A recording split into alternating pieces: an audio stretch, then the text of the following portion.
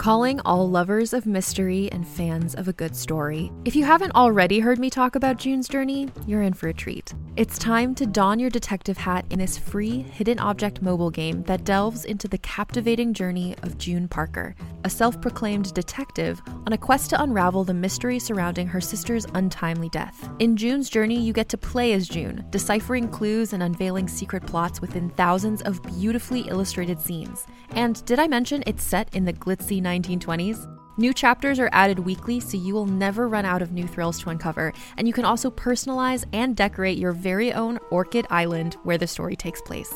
How sharp are your detective skills? Find out when you download June's Journey on your Android or iOS device, or play online via Facebook Games. Your detective journey awaits. Hey there, it's Rachel Ballinger, and I am thrilled to invite you to Rachel Uncensored, my podcast where I get real with my friends and celebrity guests, where we talk about all sorts of topics. From personal stories to hot-button issues, we cover it all. New episodes drop every Wednesday, so make sure you tune in on Apple Podcasts, Spotify, or wherever you listen to podcasts. Trust me, you won't want to miss out on the fun and candid conversations we have here on Rachel Uncensored. Shadows at the Door is an audio drama podcast designed to scare and delight you. While rarely explicit, it is nonetheless produced with an adult audience in mind.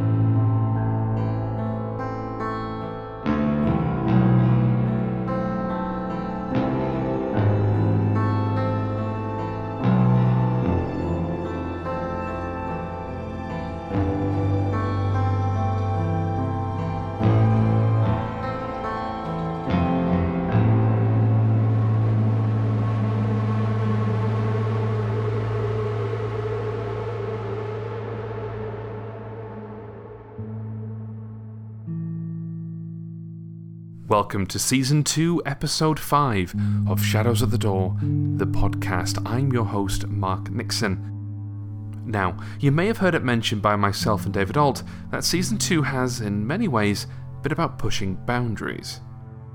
Whether that be in terms of technical direction, employing the audio medium in interesting ways, incorporating a full cast, including my own journey into voice acting, killing David in new and interesting ways, and of course, story content.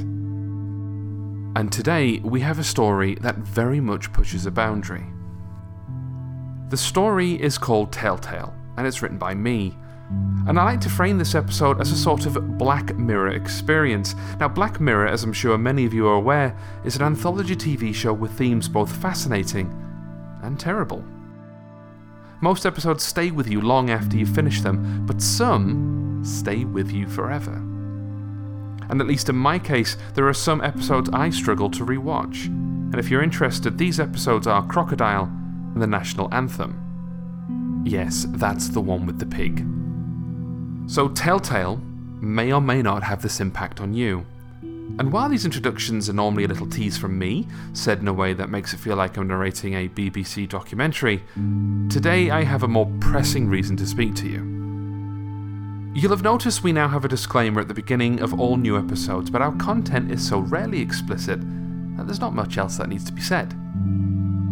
However, today, it's imperative that we issue a specific trigger and content warning for the following issues: sexual harassment, sexual assault, and sexual coercion. Now, for this episode more than any other, we strongly advise you join us and our guest star Erica Sanderson for a very important discussion. But for now, there's nothing else for me to say, other than to invite you to join me by the fire, pour yourself some tea, so that we may begin.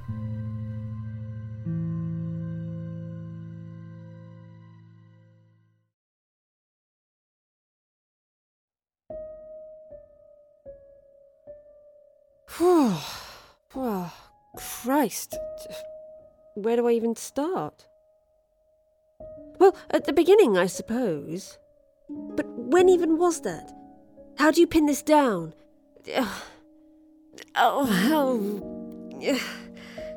Looking back now, I don't know whether to go back years and years or maybe just at the last straw. Because that's it, isn't it? It's death by 1,000 pinpricks. Then what we call the beginning is often the end, and to make an end is to make a beginning. This is the end where we start from. So, thanks to T.S. Eliot, we'll start near the end, shall we?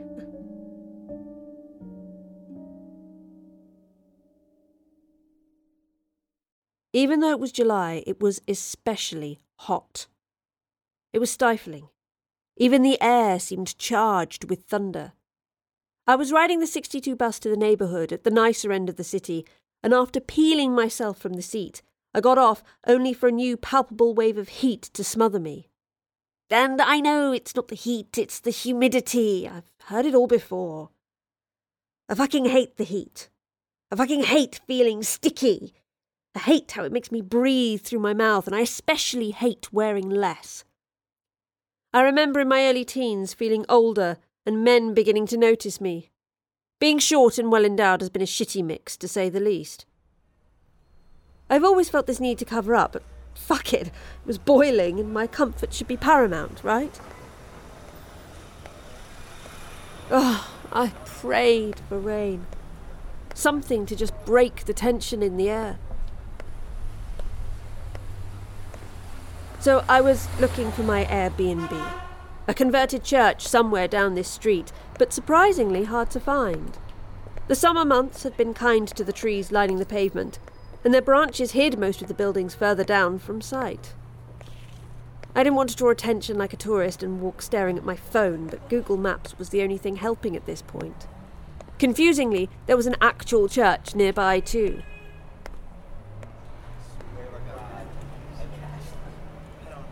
I saw the two men coming my way. They seemed innocent enough, but I made this awful pantomime gesture of looking at my phone, looking across the street, smiling to myself, then nodding, and then crossing. All bullshit, of course. Very English, but that's what you have to do sometimes. The church was big enough to contain a handful of flats. My booking was owned by a couple I'd been speaking to on the app. They were nice, perhaps to a fault. Quintessentially middle class, late 30s, dual income, no kids, and had seemingly spent a fair amount of time travelling. Their profile photo was a selfie in the Blue Lagoon in Iceland. It was cute in a generic sort of way.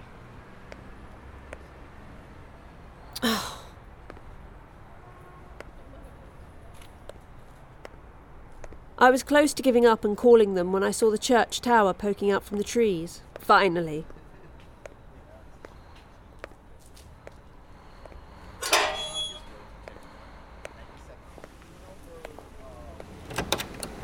Afternoon. Oh, hi. Beth, right? That's me. You must be... Oh, hang on, let me put my bag down. Oh, no, let me get it. Oh, I'm okay, really. Oh, nonsense. Where would my manners be? Honestly. Give it here. There we are. Thanks. So, you must be Simon. So the wife mentioned me, did she? Yeah, I mean, the account is under both your names. Oh, yeah. Oh, Christ, what have you got in here? Oh, after you. Thanks.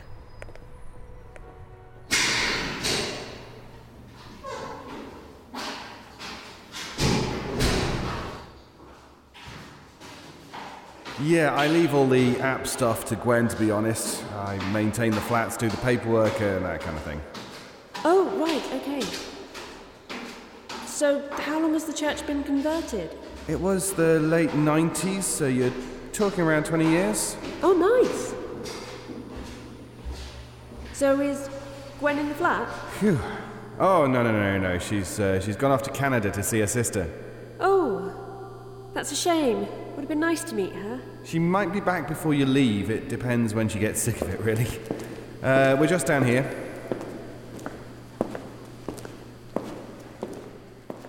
He'd already looked down my top twice. He thought he'd been discreet, but in fact had been as subtle as a ton of bricks. Here we are.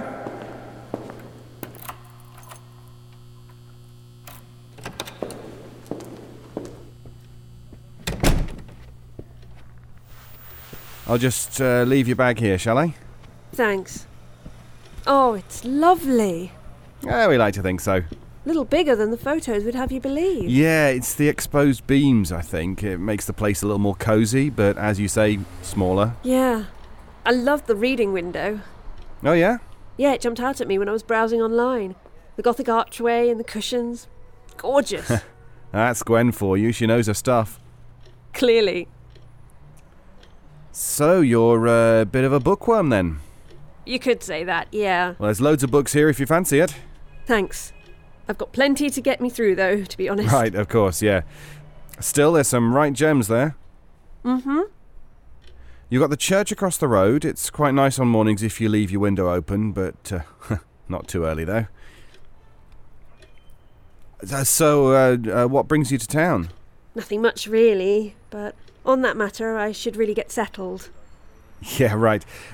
So, there's plenty of hot water so you can shower as much as you like, a few bits of bobs in the cupboards that you're more than welcome to a snack, and there's an old Xbox by the TV if you fancy it. And these are yours. Thanks. Well, I guess that's me then. You can contact me via the app if there's anything you need. Well, actually, if you don't fancy that hassle, here is my direct number. Right. Thanks. And I'm just across the hall in number 10 if you need anything. Thanks, Simon. Friends call me Si. Honestly, anything you need, day or night, shoot me over a text or just pop in across the hall, yeah? Noted. Thanks very much. All right then. Well, I best leave you to it. Thanks a lot. Ugh. Right then. Where's the charger? Come on, I know I had you in here. Come on, where are you? There you are, you little so-and-so. 3 times. He squeezed an extra peek just at the end there. But check-in sorted, and I don't really have to see him again until check-out. Now for the break to begin in earnest. The flat was really nice, that wasn't just pleasantries. Nicer still now that I had it to myself, mind. I did a quick look at the bookshelves. It was mostly coffee table books there to impress more than anything, and the usual suspects of a basic novel collection, including a Stephen King set that clearly hadn't been opened once. When I sat to take my shoes off, I noticed the Kama Sutra and a book on massage near the bed. Next to it was some kind of plastic spider-looking thing that I soon realised was a massage tool. A lovely reminder that Simon and his wife, and indeed strangers, had fucked in this bed. Pleasant.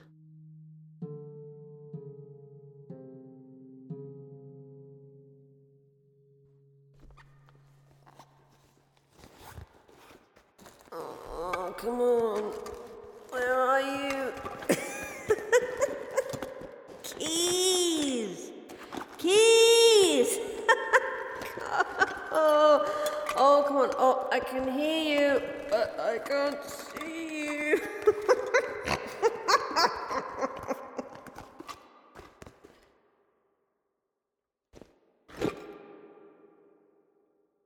Down! Ow!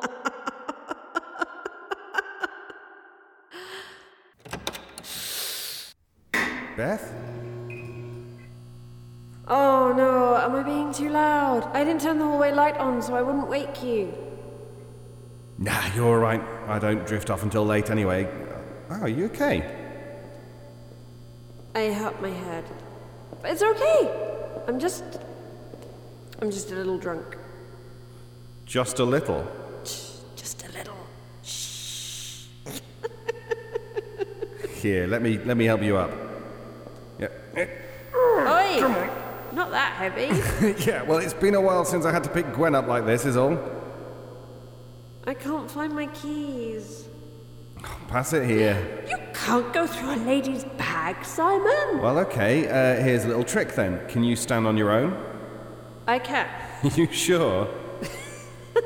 Yes. Okay then. Oh, okay, yeah, oh, so you can. Right then. Where is it? Aha! A secret key. A secret key. I keep one to both flats in case of emergencies, drunk or otherwise. Just make sure you find the other one, yeah? Oh, they're in the bag, for sure. Good, good. Here, let me help you in. Oh, thanks, Simon. I told you, call me Si. All right. Sigh. Right, let's get you on the bed. And get the light on.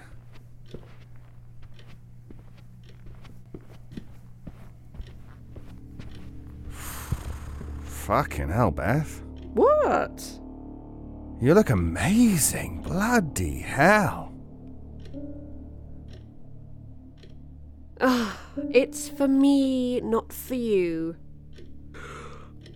Besides, you've got a wife.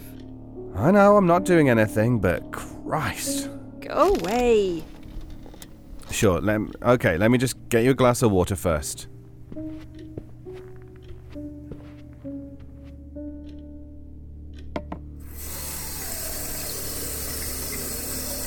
Thanks for helping me in. All part of the service. Well, not. Just maybe leave a glowing review, eh? Here, get this down you. Beth? Okay. Well, good night.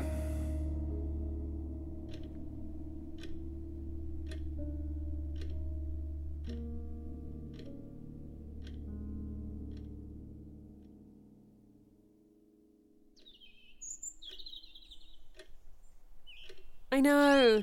I should come and see you guys more often. Oh, hang on, I'll call you back. Okay, yep. Bye. Ugh.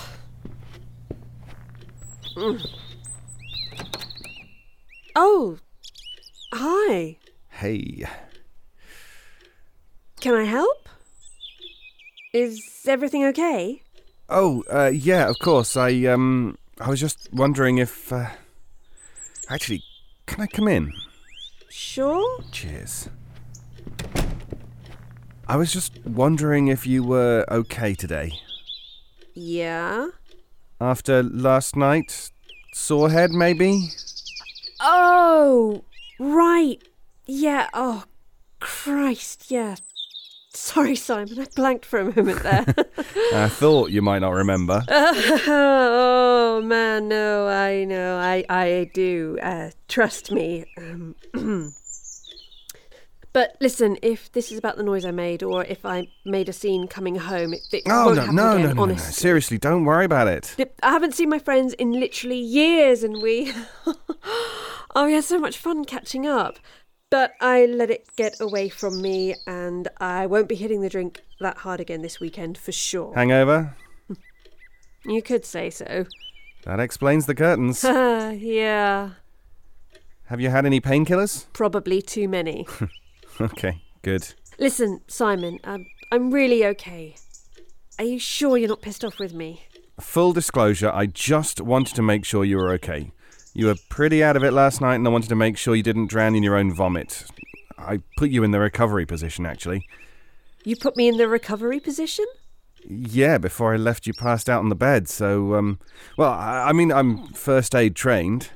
Okay, that I don't remember, but thanks. But you're sure you're okay? Yes, honestly. My head is splitting, but Come otherwise... here. Yeah. Whoa. Yeah, I used to get migraines in college. My girlfriend at the time used to rub my temples like this for me. It's really nice, isn't it?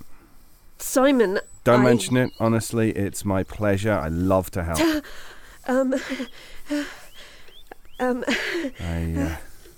I liked your dress last night. Simon, I'm really not into this. Come on, have you seen how you're dressed? This is what I wear for bed. Still, your dress yesterday and what you were wearing when you checked in didn't leave much to the imagination. I thought you wanted guys to look... It was hot. Still. Look, Simon, I just want to nurse my hangover and read today, yeah? And what about Gwen? Oh, no, it's fine. She's away and it doesn't matter anyway. Hey, I might just go out anyway. We don't have to talk about this again. I'm just going to go and seriously, get changed. no, I'm sorry. And, No, you don't have to go. Can you let go of my arm? Oh, Christ. Yeah, I'm sorry. Oh, Christ. Look, Simon, I'm flattered, Well, but... I'm glad. Look, I'm sorry you just look so amazing and Gwen's away. It's been a while. I mean, Christ, you're beautiful. You must know that, right? Thank you. Can I maybe get changed and go out? Could I just talk to you a little longer? I mean, I don't want to make you uncomfortable. Simon, you're in my way. Seriously, I just want to smooth this out. Please, Beth, don't be like this. Then I'll leave, promise. Look, What are you doing? something you want. This is what you want, isn't it? I mean, yeah. Christ. Oh.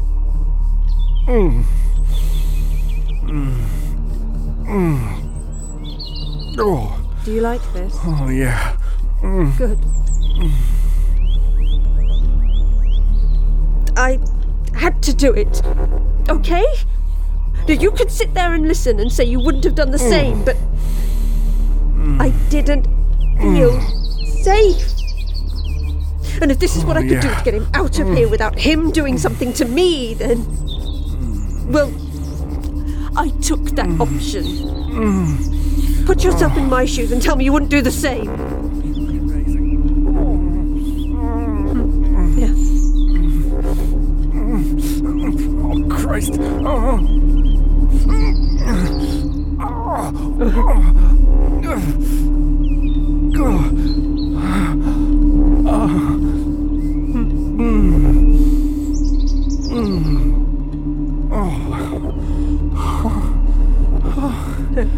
Christ, I can't believe we just did that. Sorry, I was Honestly, it's okay. yeah. Oh, Christ, your hand. Look, I'm sorry, Fred. I've made a right mess. I'm just going to hop in the shower. It's fine. Good idea. That was really lovely, seriously. Good. I'll just go. Drop me a line if you need anything, okay?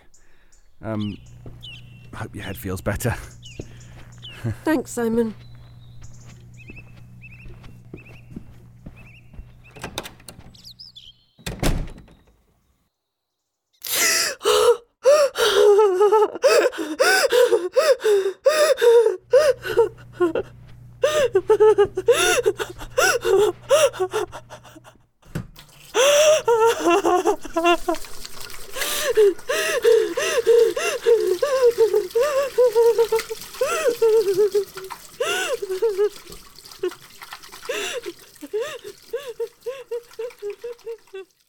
And that was the last straw. No fucking more. Even as he was leaving, he looked. After that, his gaze just never fucking stopped. Not just him, but all men. There aren't bad men and good men. There are just men. Simon might have been a nice guy in some other walks of life, but it's certainly in this one he never stopped fucking doing what he did. Not even after he'd been sated. I had to know.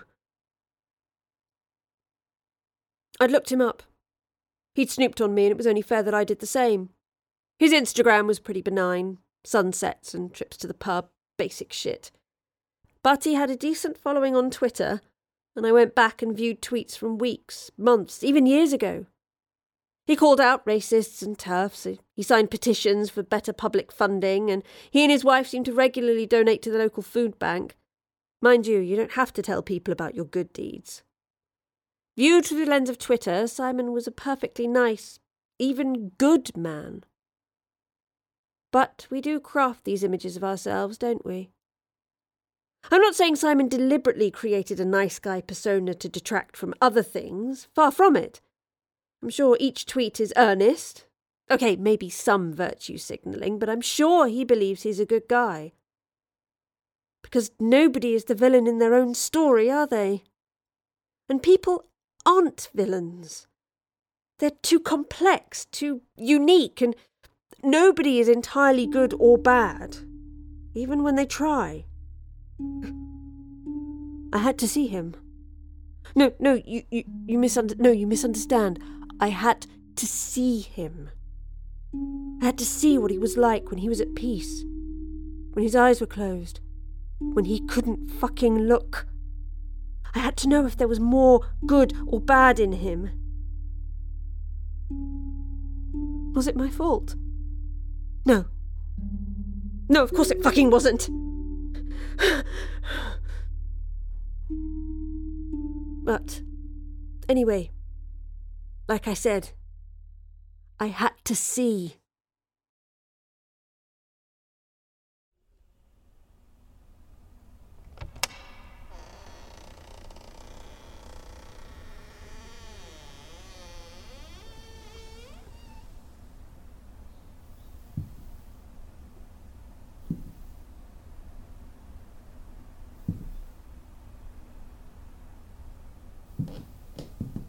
It was precisely 2:15 a.m. Calculated as such because I could hear him binging a show until 12:15, and then I gave him 2 hours to get settled and fall into a deep sleep. Sadly, he didn't seem to snore, so there had been guesswork involved. It didn't matter anyway. I certainly wasn't tired. I could have stayed up all night if I had to. I walked so softly, gently lifting my feet and landing them as gently as a cat. I'd considered sliding them, but even barefoot the movement would have made too much noise. In a building as old as this, each noise resonated and bounced off the walls. Even my breath was timed with the steps. I wasn't going to get caught out that way. No fucking way. I may have been completely pissed last night, but I still remembered what he said about his key. I slid it from the hiding place and unlocked the door.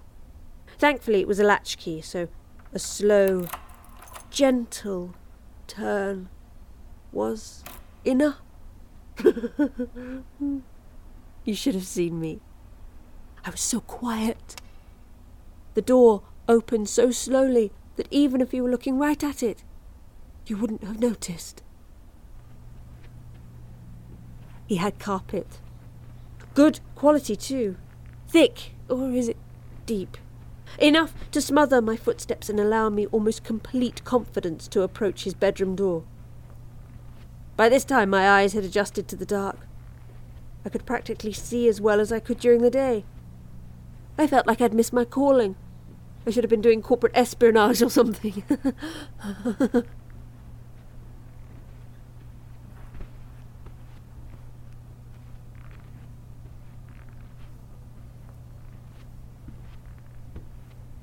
Here was his room. A one-bedroom flat, and the bathroom door was already open. This one was even ajar, so I didn't even have to turn the handle. He didn't snore per se, but he was certainly asleep.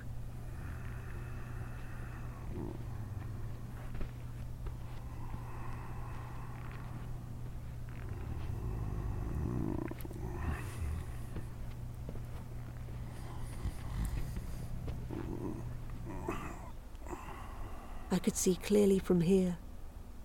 Felt like I belonged in the dark. But there he was, sound asleep. Not a care in the world. Twat. He'd been lying on his back, but he turned towards the door now. I kept incredibly still, unmoving. Even if he opened his eye, all he could see was a vague shape at the door. A shadow. But were his eyes open? There was a glisten about them, as if what little light there was reflected in the moisture of his eyes. He was asleep, that much was true, but his eyes were ever so slightly open. toward me. Even in his fucking sleep, he couldn't help himself.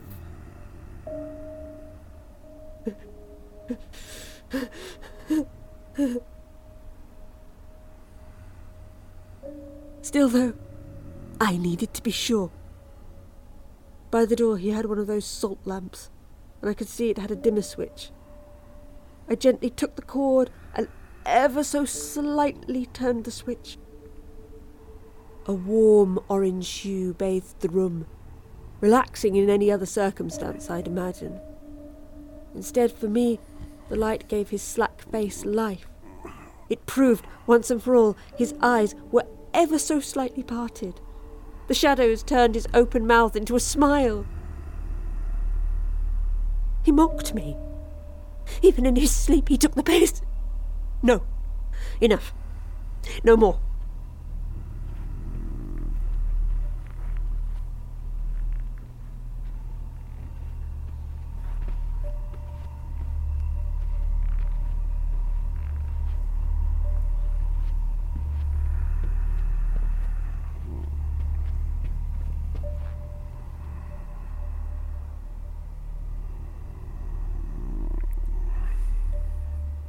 I approached him, taking a pillow as he lay sprawled in the middle of the bed.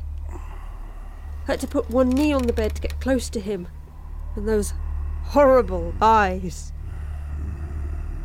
Shh.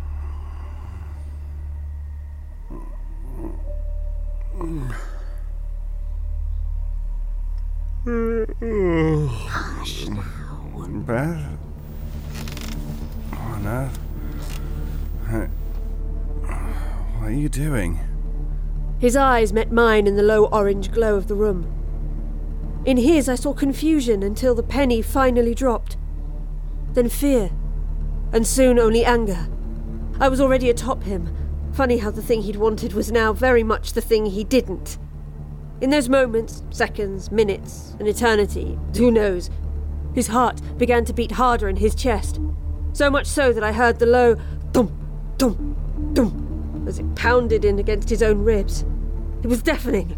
Tutum, tutum, tutum, tutum, tutum, tutum, tutum. Beth, put the pillow down. Now.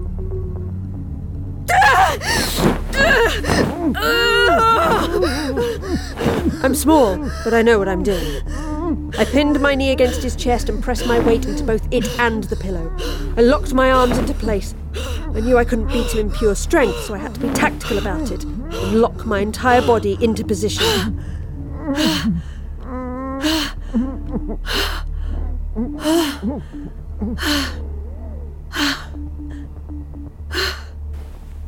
No thumping. I even checked. I removed the pillow and closed his eyes. Finally he stopped looking.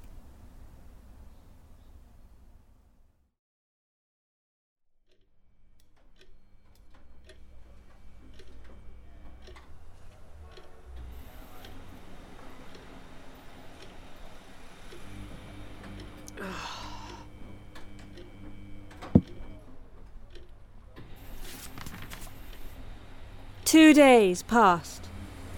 Tomorrow was checkout day, and I'm happy to report I'd been able to slowly enjoy the rest of my weekend. Even after spending the entire day cleaning his flat the day before, my wrists still aching from soaring and hands irritated by bleach and friction. No, today was my day off. My true day off.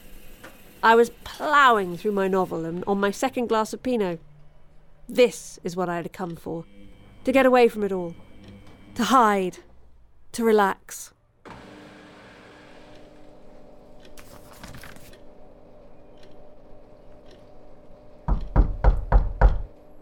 Oh, best laid plans and all that.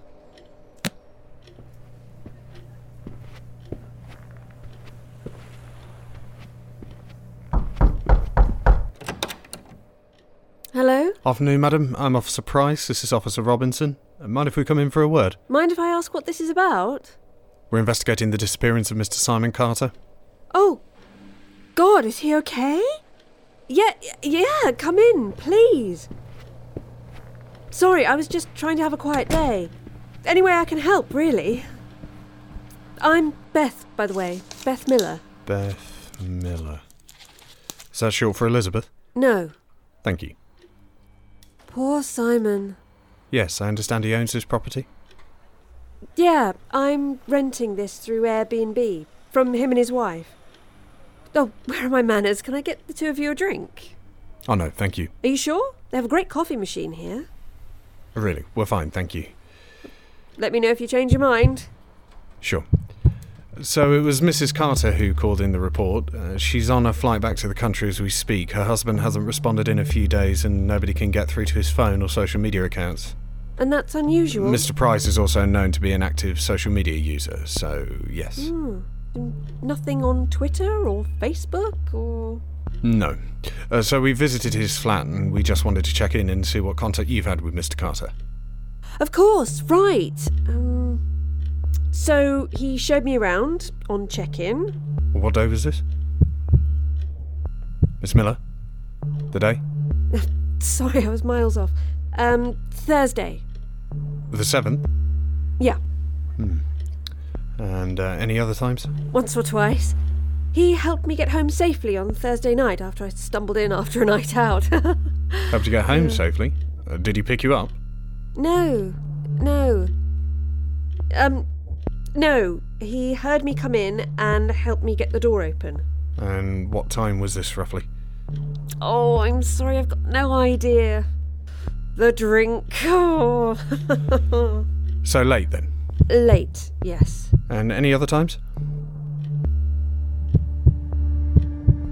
Miss Miller? I'm sorry, do you hear that? Hear what? Never mind. So, did you see Mr. Carter after the night you returned intoxicated? I wouldn't say so, no. Are you okay? How do you not hear that? Hear what? The fucking beating! Miss Miller? Oh, for fuck's sake! I did it! I admit it! I fucking did it! Now shut that prick up! I beg your pardon? I did it! I admit it! I killed him! I was really fucking sly, but he will not leave me alone!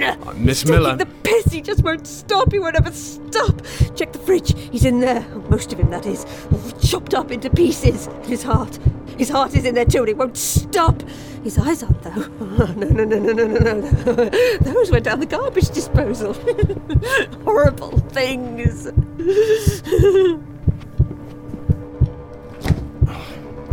Fuck me. Call this in.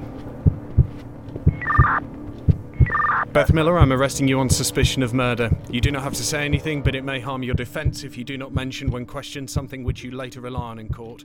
Anything you do say may be given in evidence.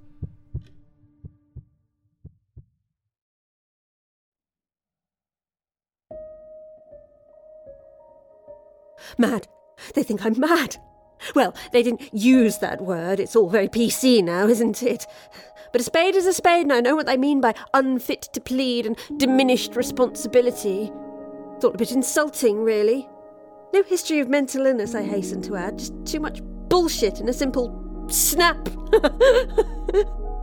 But I will admit one thing. I can. Hang on. Come closer. Closer. There we are. I can hear everything now. I can hear everything from high heaven to low hell. But don't tell anyone, okay? I can even hear the doctors at the door. They think I don't know that they're there, but I do. I just won't entertain them. I haven't got the time or the energy. You know, if I was really mad, I would have run screaming into his room with all the frenzy of, well, a mad woman. And I wouldn't have used a knife. That would have been easier than a pistol. Who is she talking to exactly? I have no idea. This is new behaviour. Think we need to revisit the diagnosis. Let's organise a meeting. Yeah. Christ, she's really going on, isn't she? Well, I hope whoever she's talking to is enjoying themselves. Imagine that.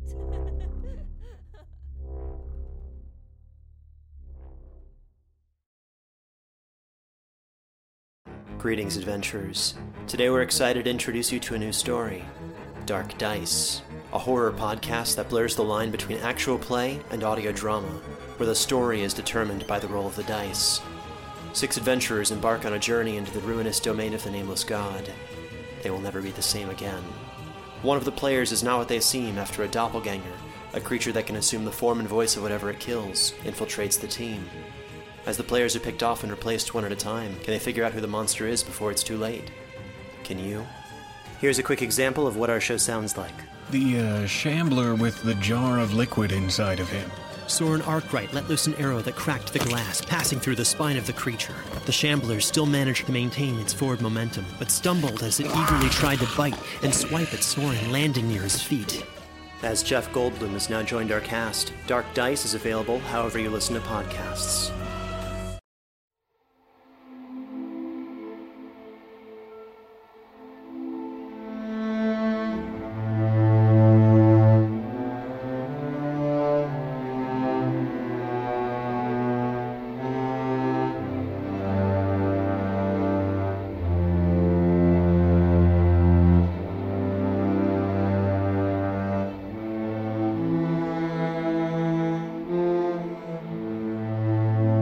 That was Telltale, written by me, Mark Nixon, and I'm joined as always by the wonderful David Alt, but of course we are joined by our guest star, the phenomenal Erica Sanderson. Thank you. Hello.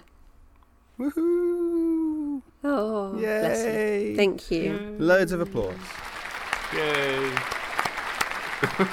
It's lovely working with you again, Erica. As always with you, sir, as well. Oh, yes, thank you. Indeed. And does this count to our fatal tallies? Well, it's not no sleep, so I suppose not. But I think it's maybe we just start a new tally for shadows, yeah. Because after all, for other stuff. Well, actually, technically, Mark, wouldn't you say that in St. Jobby Whatsits Thingamabob? The other one that Is Erica that a brand was in. of crisps or something? the other one that Erica was in. Cannon You Albright. mean there you go. Season the 2, Cannon episode 3, Cannon Albright, yeah. in the show that you help run, David. Yeah, that's yes. the one. Yeah. So in Cannon Albrick's scrapbook, you know how Erica was the one that brought me the scrapbook?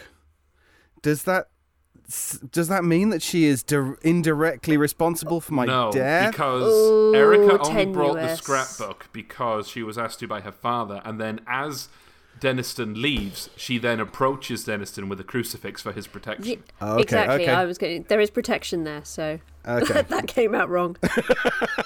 Of all episodes, this is not the one I want sexual innuendo in.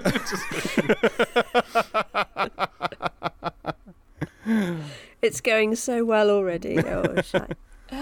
But yes, I think all of this will be in the final edit, though. I'm happy with this. So. But yes, I think definitely we've that's 1-0 to you on that score. I think Okay. on the new And Shadows Erica of the Door killed you score. in a story I provided to. Actually, no, Erica didn't kill you in the first story I wrote for No Sleep, but Erica did kill you in Zwergen Pond. She did, yes, fairly violently after leading me on. But I was being played as a nice guy there that suddenly got their comeuppance. Well, there was a lesson to learn. Mm-hmm. Stop being a nice guy. No, well, I know, but when you say nice guy, you've got to put it in quotation marks because He's doing the air quotes again. He's doing the air I quotes, am. yeah. Oh, someone's listened to Drunk Ghost I Stories. know. I've listened to the latest episode of Drunk Ghost Stories. Yes. That one is filth, Erica. Was that that's not a good way to get to know me. So, Telltale. Purposely titled Telltale because it is an extremely loose adaptation of Edgar Allan Poe's The Telltale Heart. And this was a tough episode to write, to produce, and I imagine to perform. Mm-hmm. Erica, shall we discuss the process of when you were recording it and what you were doing? Well, I was messaging you partway through, to just kind of check in. And then there was one point where I just kind of had to stop and take a bit of a break. And I think I even sent you a photo of my face having just done a particular scene, and you were immediately like, "Oh my God, are you okay?" And it was like, yes, I'm fine. I just need a moment. I am an actor, Mark.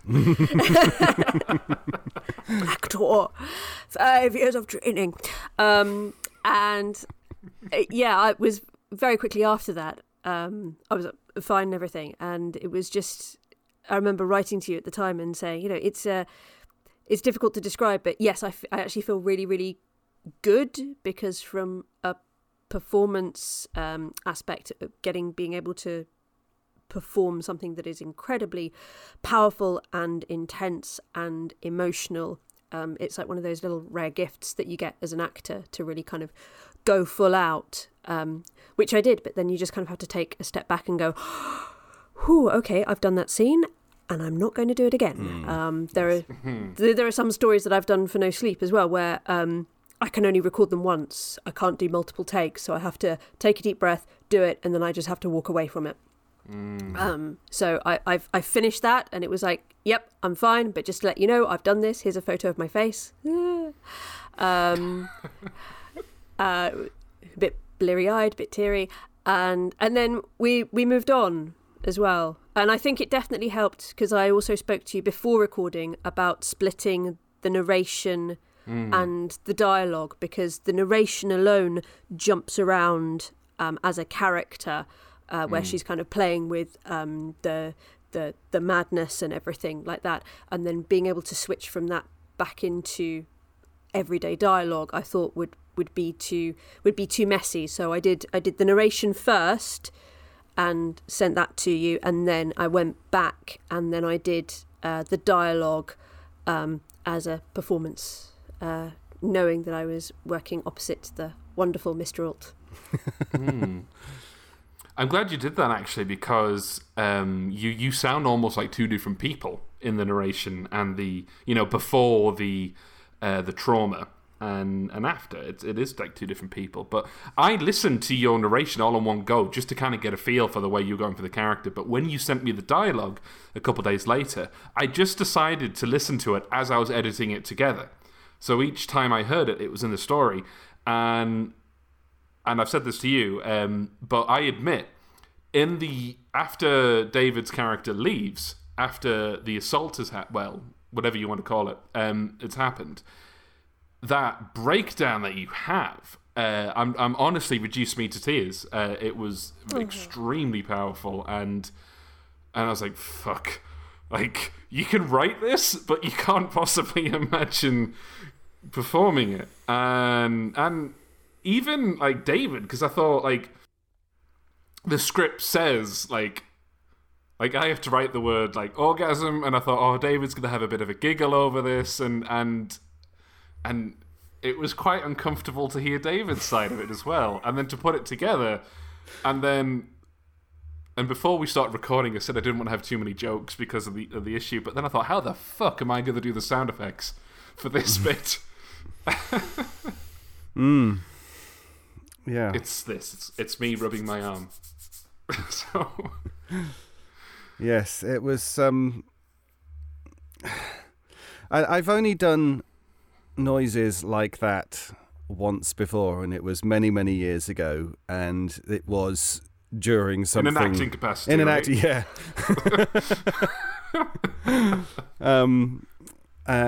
And it was consensual and loving. And yes, we were recording 5,000 miles apart and 2 weeks distant. But it was, I enjoyed listening back to that. It really worked. It was, and I'll admit that I haven't listened to this yet, but to do those same noises again, but from a non-consensual, and yes, it was very, very awkward to be standing here and doing that, doing that kind of, it was, yeah. But you find that you have to distance yourself anyway. You do, absolutely. Yes. Even as the character, and again, I was when I was writing to Mark before the kind of like the big breakdown bit, the dialogue that she gives while she's performing the hand job, I sort of wanted to play it as almost like a cut-off, a distance. So in the script there were clues that she is sort of trying to emotionally remove herself from the situation, and so the delivery was, very neutral, not emotional, and there was this trying to, as I say, remove herself from the actual act itself. And there are times where, when you're playing a character, you're thinking, oh no, don't do this, but you've got to deliver the lines, and you've got and there are few worse than when you are having to do something like that.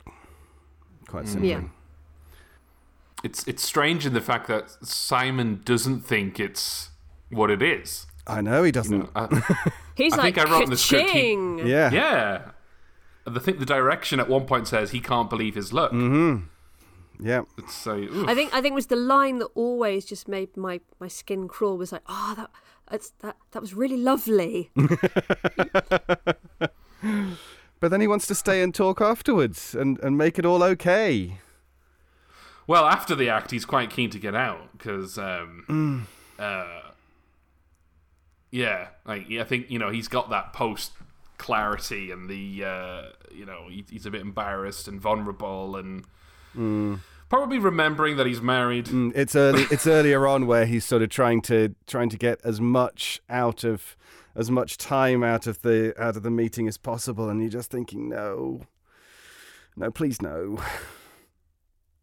I was really David will know that I've been talking about this episode for a long time, and I got the idea. I read, because we were talking about doing a Poe adaptation for this series, weren't we? We were, yes.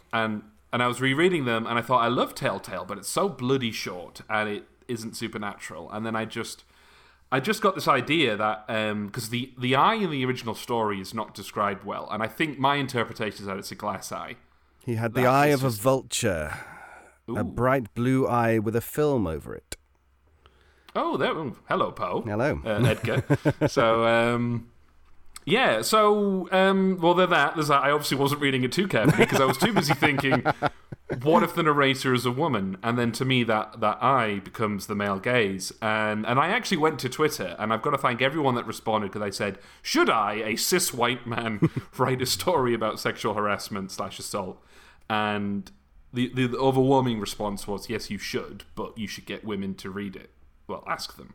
One writer friend said, I would prefer you didn't, because men are tourists in this area. However, having said that, a writer should never do as they're told. And you should still write this story, even though I don't want you to. And then I went to Facebook, and I was like, and then I just wanted to kind of increase my understanding about it. I said, does anyone want to share? I mean, it sounds awful to say it like this, but I said, if anyone's willing to share any stories of when men have harassed them, but like the guys have probably felt like that they weren't. And a few friends came into my direct messages, and I got more than I bargained for, and my eyes were really widened to how many experiences these people had been through. But one friend of mine gave me a story about how she, on a date, had gone back to the guy's flat under a false pretense, and then she felt extremely unsafe, and in order to leave, had to perform a sex act on him, which he would have thought, as Erica says, ka-ching.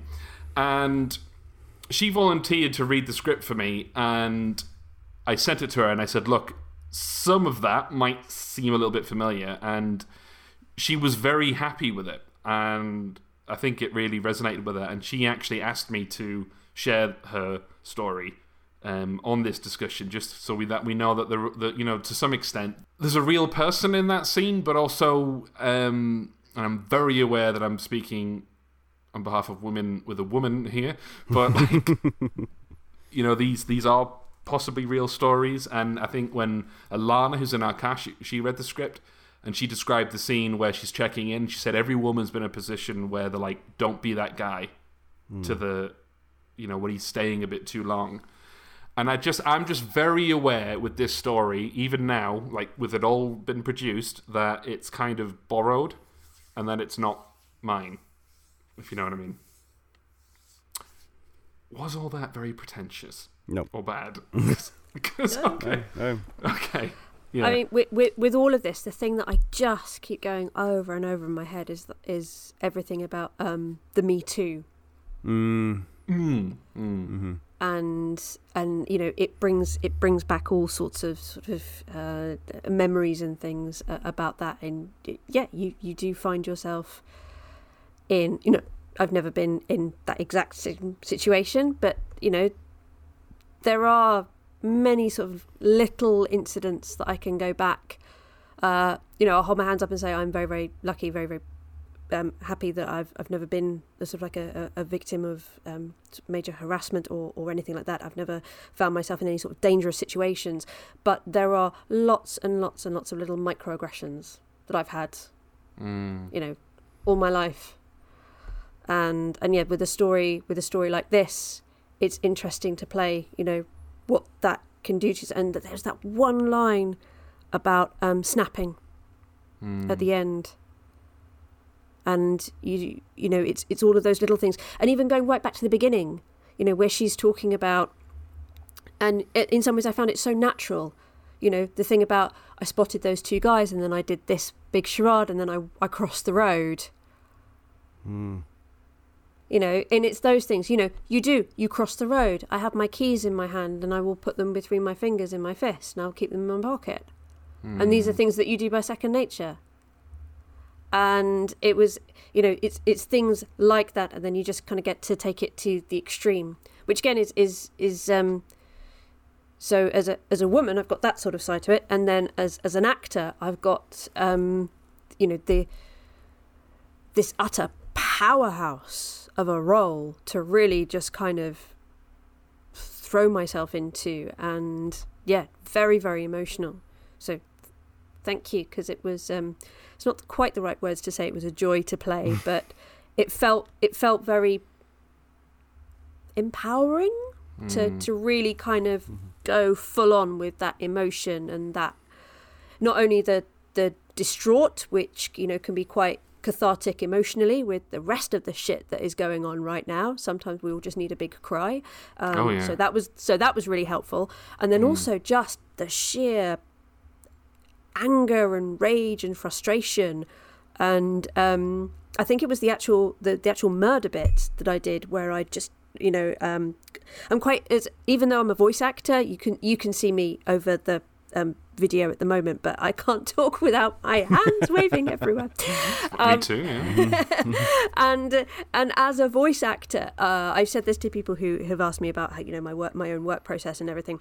I do tend to physicalize things, and I just remember the sheer strength that I felt when I clenched my fists and locked my arms, and I was doing some sort of vague Foley for the murder. And and then when I break off from that, your hands are kind of like shaking, you've got all this adrenaline going through, and it's a bit like, whew, that's a bit of a rush, isn't it? You can hear that in the performance, though, and poor David had to get a pillow as well. I did, yeah. Just smother himself with it. But thank you for your kind words, Eric. And because I'm British and I'm Mark, I'll have to make a joke and say, you can come back. Yay! What I liked about the murder scene is I just wanted it to have like a dimmer switch. And I love salt lamps. I think they're so nice and relaxing. And I thought, I'll just put a salt lamp in the scene so that something relaxing becomes something horrible. And you nearly killed him with a salt lamp, because when I was writing the script, I didn't know how you were going to kill him. And initially, I thought that you might sneak back out of the room to get a knife from the kitchen, sneak back in. And then I thought, no. And then I thought, I'll kill him with the salt lamp. I thought, no, because it'll probably break up anyway. I thought, pillow. That's a good way to murder David. If I were ever going to murder David, that's how I would do it. I can think of better ways. But even the description, because she's described as being quite short, and knowing how she has to use her own diminutive stature and body weight against him. Like, you know, she's got the knee on his chest, she's straddling him, and then it's the locking of the arms and just, you know, yeah. I found that quite she's thought about this. It's not something that she just kind of, because she talks about, you know, oh, I could have run in and got a knife and run in screaming and so you don't have to search for the psycho music. Oh, I wouldn't right now. This is far too somber. And she even talks about, you know, that would be way, but there is something, you know, there's very, very deliberate about getting the pillow, straddling him in some sort of macabre, twisted, because there's that moment where he looks up at her and it's like, this is he realizes that this isn't what he wanted, because he wakes up and there's a woman straddling him. Oh, and Erica, then your like, ad-lib at that point, that wasn't in the script. You just go, hush now. I thought, what a good line. I thought, that's going in. You did. You fucking ad-libbed that. I think the script at that point says, like, she kind of like winces as she gets, as the bed creaks. Yeah. And you start just going, shush now. No, it's the floorboards. It's brilliant. Sorry? It's the floorboards. There's a line that says she shushes the floorboards, so I gave you about half a dozen of those. I'm talking to the floor. Well, I've completely misinterpreted. Now you say that to Simon before you kill him. Ooh, nice. Yeah. Oh, wow, I didn't even pay attention to my own script. I think it's because it went through a few rewrites when I got some feedback off of about five different women, and it took a long time to write anyway.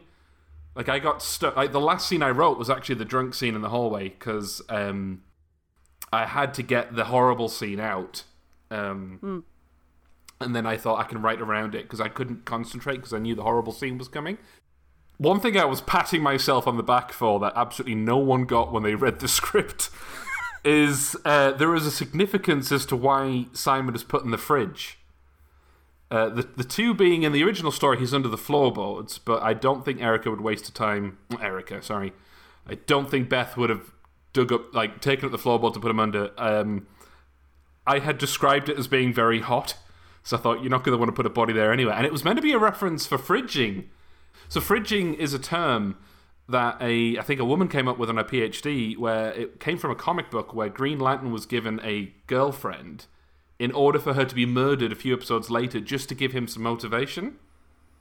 Ooh. And he comes home from saving the day, and she's literally in the fridge, been murdered. And it was described that fridging is something that happens to a lot of female characters just to give men motivation. And apparently it is particularly rife with lesbian characters, Tara from Buffy being a very good example.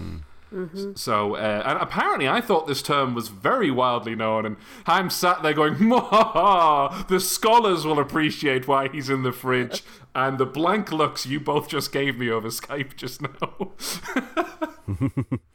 It's this thing that women are used to be plot points, and I'm actually writing an adaptation of a classic story right now, and there's a female character in it she's literally just motivation for our protagonist. I'm not going to name the story because I'm being a bit coy, but off record it's but I was just before you guys called, I'm writing the scene where I'm giving her control of the scene, because I'm like, come on, it's like I can't stand, and I know I'm a male writer and I'm going to make this mistake myself, but like I would just like a little bit more empowerment for them. I don't want women to be blamed for regicide, and you know. Sorry, David. It's fine. Don't worry. No, it's just I just want women to have a bit more agency in these things, and that's why and I like reading. I enjoy it. It just, yeah, they're not just pretty things on the shelves. And I wouldn't have written this story if Erica wasn't performing it. Because I had this deal with Erica as to how many episodes she was going to be in. It was like a full one, and then a small role in another one. And I thought, and then I kept saying, which script will I give to Erica? And I thought, I want to really use Erica's ability. So then I started writing Telltale. I thought, right, that's it. I'm going to get full Erica Sanderson experience here. And Yeah, and I remember I sent it to one of these friends of mine that read the script, and they said, "Are your actors going to be okay?" And it says, "I've got so much faith in Erica and David that I don't feel any qualms." Yeah, I was saying to Erica actually, the end of her performance where she's like the script gives you full permission to just. What did you put in there on? Chew the scenery? Chew the scenery, oh yes, all of that. And then you told me, well, it's all going to be like muted and stuff, so no one's actually going to hear it because we're talking. I was like, oh, okay. Because Alana and I will be talking over you. And it's just a shame. So if anybody wants the full, version, I'm sure, Mark can release a director's cut where you can get the full performance of the final every speech. now and again, I get people angry that they can't hear the Carrot Museum speech that David and I hid in the number 13 episode. That does have to be released at some point. Maybe that'll be the inter-season break episode. But no, your ramble at the end, you basically just start reading the second paragraph of the actual story from Poe. I think I just put that in at that point. I thought, can't be asked. I just this script's taking a lot out of me. Yeah, now the problem is with this is that, as people have heard, there were trigger warnings before the story started, which I've never felt like I've had to do before. In season 2, I've introduced this podcast is written with an adult audience in mind, but I had to give specific trigger warnings at the beginning of this one. And I've been trying to find some sort of international helpline for women, and of course no such thing exists. And I can't really sit here and start listing every country and what you can contact if you've been affected. So I feel a little bit irresponsible almost for presenting the story, and I can't offer the links of where to go. But I guess I'll just say that if the story has affected you in any way, please do speak to someone you trust and do reach out, whether it be to a professional or to a friend. And, please, yeah. And well, I suppose also if someone comes to you and asks you to listen and to help, then listen and help with no judgment in mind. Because one of the things that mean that these kind of things are able to carry on is people who don't believe or who dismiss it as laughs and banter and all this kind of thing. And I am, again, very well aware that I am possibly mansplaining at the moment. But it's the culture of silence that led to Me Too. And going back to that, I honestly don't know if you want to include this or not. Like I say, the I suppose if I'm going deeply personal, my Me Too moment happened during a show when I was about 15 or 16, and a guy I was playing opposite, we'd been rehearsing fine, no problem at all. It was a bit of an intimate scene. And he was a lot older than I was, married, family and everything. And during the performance, he decided to go for a bit of a grope and everything. And I was in the middle of stage, so I couldn't do it. When we got off stage, something snapped in me. And I have a vivid memory of throwing him up against the wall with my forearm against his throat. So I actually threw him up against the wall of the wings of the theatre and said, "Don't you ever do that to me ever again." And then I decided to publicly humiliate him in front of the rest of the cast by telling everybody very, very loudly what he had done. And at first everyone was like, "Oh, I can't believe he did that to you. And kind of I felt very, very supported. But very, very quickly came the backlash. I was young. I was naive. Because I didn't have a boyfriend or anything. I didn't understand what I was talking about. Yeah, so I was too young, I was too naive. Why did I say that? He's got a family. He won't come round here anymore. You pushed him away. It's all your fault. And that was almost more difficult to deal with than the actual incident itself. was this sort of wave of disbelief or dismissiveness. And yeah, so as you say, you know, like listening to people and trusting them, and not to feel that there's an ulterior motive behind it, and someone's own sexual experiences shouldn't have any bearing on what actually happens to them. And I've gone very, very serious, and I'm not sure. Thank you for sharing that with us. That's okay. I don't know if that's going to be appropriate if you want to include that or not. Or, I think that's up to you. But I think that's entirely up to you. I'm really sorry. I'm also very impressed with, if you don't mind me saying, with your response to it. Oh, what, throwing him up against a wall? Yeah, that's kind of like the best case scenario that I could have hoped for in that story. Well, it was just literally something snapped, and me being the consummate professional, even at a tender young age, I would never do something in front of an audience, but as soon as we got into the wings, yeah, and I've still got this memory of my arm slamming him and holding and having my arm up against his throat, because I was so fucking angry. Wow. Which again, so I can understand why Beth decides to, grab a pillow, and all of that rage and frustration comes out. Yeah, I think, and I'm so glad you've talked about the snap, Erica, because to me it was very important that Beth didn't come across as mentally ill. Because that's a topic I really hate being trivialized, and I think I tried to make it clear in the script that it wasn't a pre-existing thing. It was just bullshit upon bullshit, and this was just enough for her to snap entirely. So I know Poe. I've read Poe. I have the title Telltale in my script in front of me, but it wasn't until right at the very, very end that I actually twigged and did that kind of like, oh yeah, about the link between that and the original story. And then did you think I was just really unoriginal until that point, Erica? I thought it was a brilliant original story. Yes. I don't know, but do you think this is hitting a lot of similar, forgive the pun, beats to Telltale Heart? No, not at all.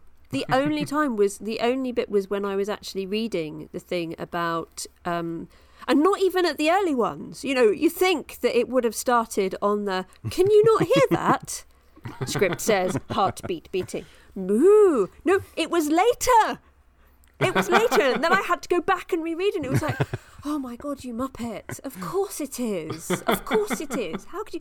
But yeah, I think it says a lot to your writing, the fact that when I first got the script and you had asked me to do a sensitivity reading beforehand.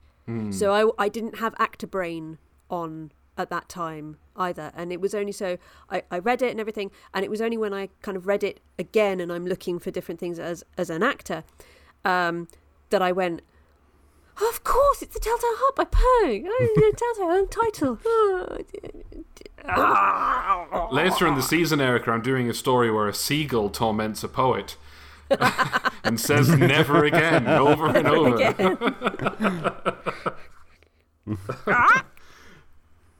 You know, The Raven's funny because I think everyone who's vaguely into Gothic literature enjoys The Raven, and how many of us will admit that our first exposure to it was on The Simpsons? Once upon a midnight dreary, while I pondered, weak and weary, over many a quaint and curious volume of forgotten lore, while I nodded, nearly napping, suddenly there came a tapping, as of someone gently rapping at my chamber door.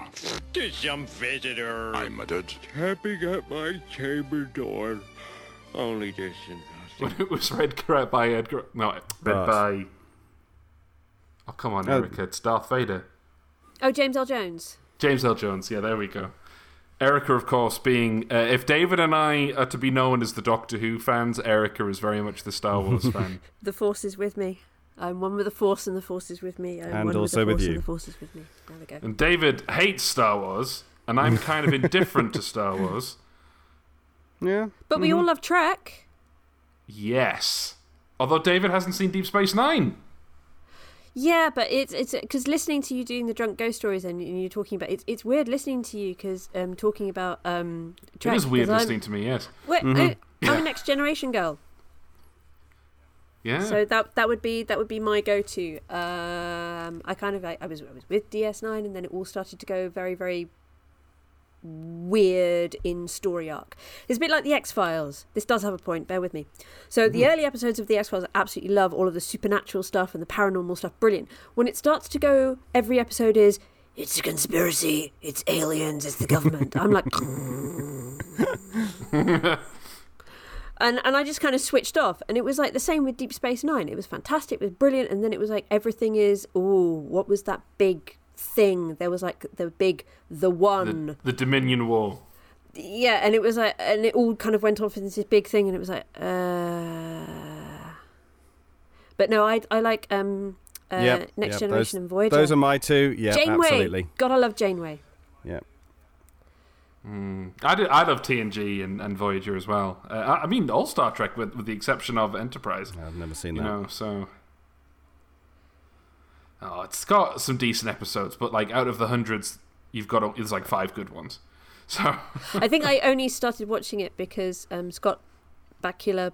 Quantum Leap guy. I don't know how you say his last name. Bakula. Yes, Exactly. It's because he was in Quantum Leap, and I love it. I love Quantum Leap. I can't actually remember anything about the series other than wanting to watch it because it was Sam Beckett, Dr. Sam Beckett from Quantum Leap. I haven't seen much of Quantum Leap, but there's a YouTube. It's a bit before my time, Erica. But there's did you hear that? There's a YouTube channel I love called Gay Culture Cruise, and it's this guy talking about gay representation, particularly in the 90s, of which he mentions that Frasier was the most gay-friendly show, even like when you compare to like Will and Grace, because half the writers were gay, and it later transpired that half the cast were gay. Yes. Yeah, I mean, I was a kid and I found out David Hyde Pierce was gay. I was like, but he loves Daphne. Niles loves Daphne. He's not gay, you know. Oh, anyway, David Hyde Pierce is adorable. Wonderful, wonderful actor. Oh yeah. In fact, if I haven't mentioned it already, I need to tell everyone to go watch The Perfect Host. That's on Amazon Prime right now, which is like a black comedy horror film starring David Hyde Pierce, and it's a bit of a mess, but it's also one of the best films I've ever seen. But yeah, back to Quantum Leap. Apparently Quantum Leap had done an episode where he leaped into the body of a guy who was going to be kicked out of the army. No, he had to stop another guy in the army from killing himself. And it turns out it's because they were both gay lovers, and it was a whole thing on Don't Ask, Don't Tell. And what was Sam... Oh, what's the guy's name who was in it? And he was in Battlestar Galactica. Al. Yeah, Al. And his character is quite homophobic throughout the whole episode. And then he learns a lesson. And it was quite brave of them to do that in the 90s. But then I'm also painfully aware Quantum Leap did an episode where he leaped into the body of a man with Down syndrome. And I've seen that one. Doesn't age well. But I know Scott Bakula has a lot of sex appeal, and then I think that's why they cast him in Enterprise. You know, for that hairy chest for the ladies, or indeed the men. But he was in a boiler suit for all of it. We never got that. Oh, Erica, he was in the shower loads. Was he? Oh, yeah. Missed and then that. he'd get into fights, and he'd be like Shatner, like, oh no, I'm in a fight for my... Oh, my shirt has ripped. Oh, again, that's probably why I never really got into it, because the whole Shatner, oh, look, my clothes have fallen off, yeah. Give me Picard. Give me Picard. Make it so. Ooh, is that your type, Erica? Bit of Jean-Luc? Definitely Jean-Luc, yeah. More Jean-Luc than Riker, I'd have to say, definitely. I would much rather sit and, it's Patrick Stewart! I would much rather sit in the ready room drinking tea and talking Shakespeare, or going on the holodeck where he's playing Robin Hood, for crying out loud, than spend... tights. listening to Will Riker play the trombone. Yes. And sitting on chairs weirdly. Yes. I wish I could somehow put an audio file in of Riker sitting down weird. Because I don't... for anyone who doesn't know what we're talking about, Jonathan Frakes he's about my height. He's about 6'3", and he would approach a chair from behind and just step over it, and then find himself sitting in it. And if you go on YouTube right now, there is a montage of him sitting in chairs. So, David, are you going to regale us with a little bit of Poe as a treat? Because we've understandably not made many jokes in this discussion, so we need a treat. Let's see. True, nervous, very, very dreadfully nervous I had been and am, but why will you say that I am mad? The disease has sharpened my senses, not destroyed, not dulled them. Above all was the sense of hearing, acute. I heard all things in the heaven and in the earth. I heard many things in hell. How, then, am I mad? Hearken and observe how healthily, how calmly I can tell you the whole story.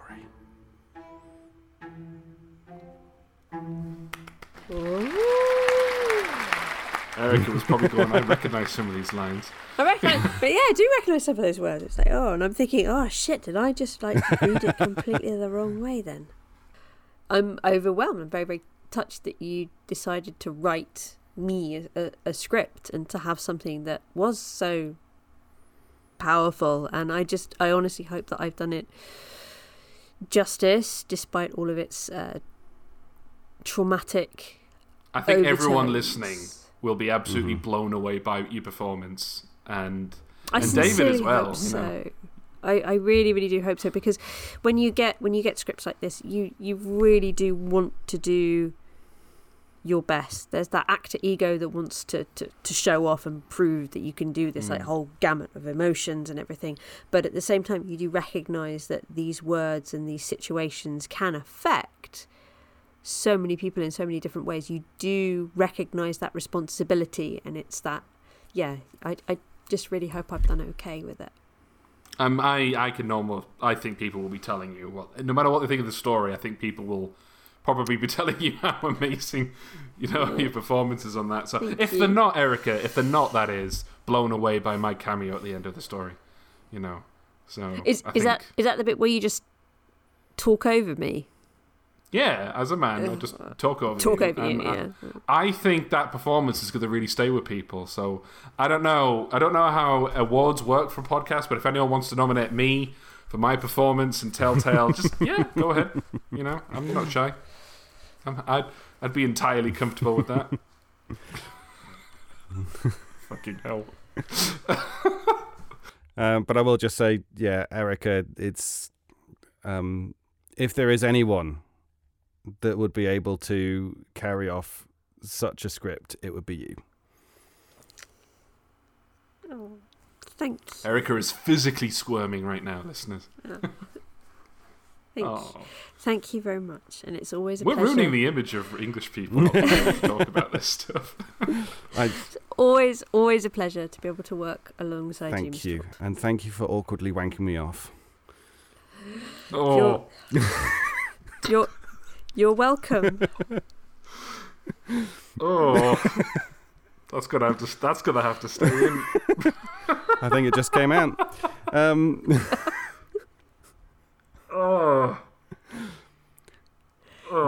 I just need to sit on that for a while. Okay, whatever floats your boat, David. I've just walked into that one. I knew. We knew we had to break the tension somehow. Christ. But a friend of mine who was reading the script, she said, "How are you going to do the sound effects? Are you gonna It's like, no, I will not be doing that." The world of the Foley artist is incredible. Yeah, I'm learning about it. Like I said, it was driving me mad, actually, for this episode, just before we wrap up, because I was really struggling to get the sound of creaky floorboards. And do you know what you get if you go on, like, sound effects websites, like Audio Micro or Pond5, looking for it? Yeah. It's like in Slender Chances, I needed a dog. It's a monkey, Erica. David's face is in worse. In Slender Chances, I needed a dog. But I needed a dog sound effect, and there was so many sound effects of guys just going, But for squeaky floorboards, every fucker out there just gets a balloon and just starts rubbing the balloon right next to the mic. Do you know what that sounds like? A balloon! Well, I think that brings our discussion and our episode to an end. Thank you very much, Erica, for doing such a sterling performance and for being with us to discuss it afterwards. It's been a pleasure. Thank you very much. Thank you. And thank you, Mark, for your writing and for... thank you. Thank you. I guess one of us should thank David, Erica. Nah. Cheers. Mr. Alt. Yes. Thank you It's for a pleasure. being a wonderful, wonderful working partner again. And I think this proves yet again that I win. You win. Yep.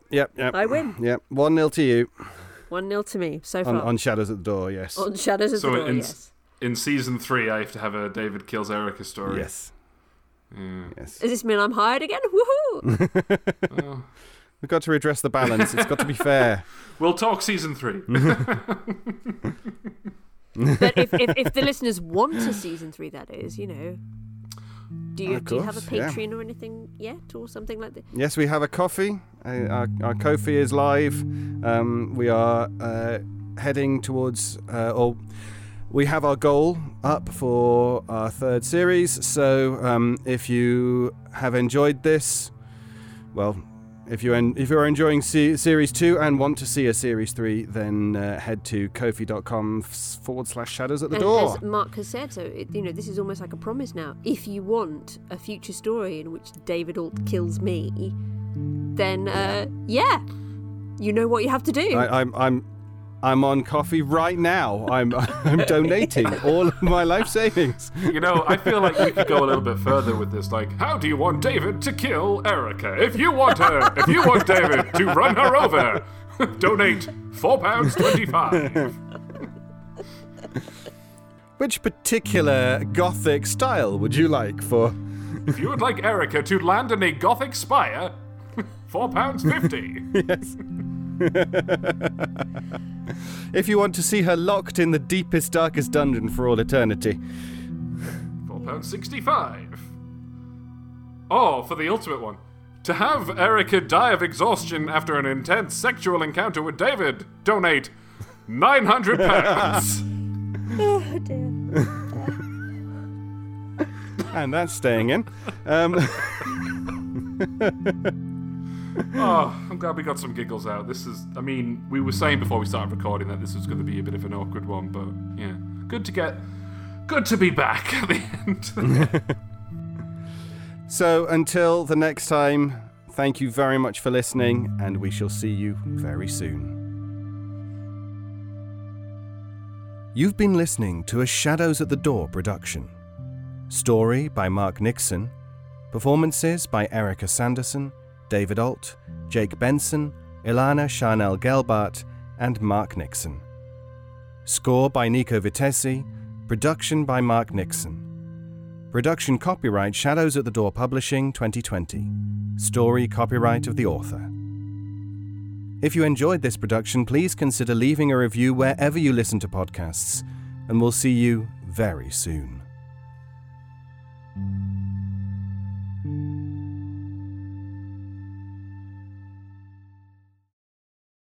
Hey there, it's Rachel Ballinger, and I am extremely excited to invite you to Rachel Uncensored. It's my podcast where I sit down and get real with my friends and celebrity guests, where we talk about all sorts of topics. And sometimes we might be under the influence when we do so. We cover things from personal stories to hot button issues. And it's the only place on the internet you can find an uncensored version of me. It's a side of me that you might not have seen before because it's not the most family or brand friendly. But don't worry, I'm still sort of slightly a decent human being. If you're intrigued, then make sure you check it out. New episodes drop every Wednesday. You can find it on Apple Podcasts, Spotify, or wherever you listen to podcasts. Trust me, you won't want to miss out on the fun and candid conversations we have here on Rachel Uncensored.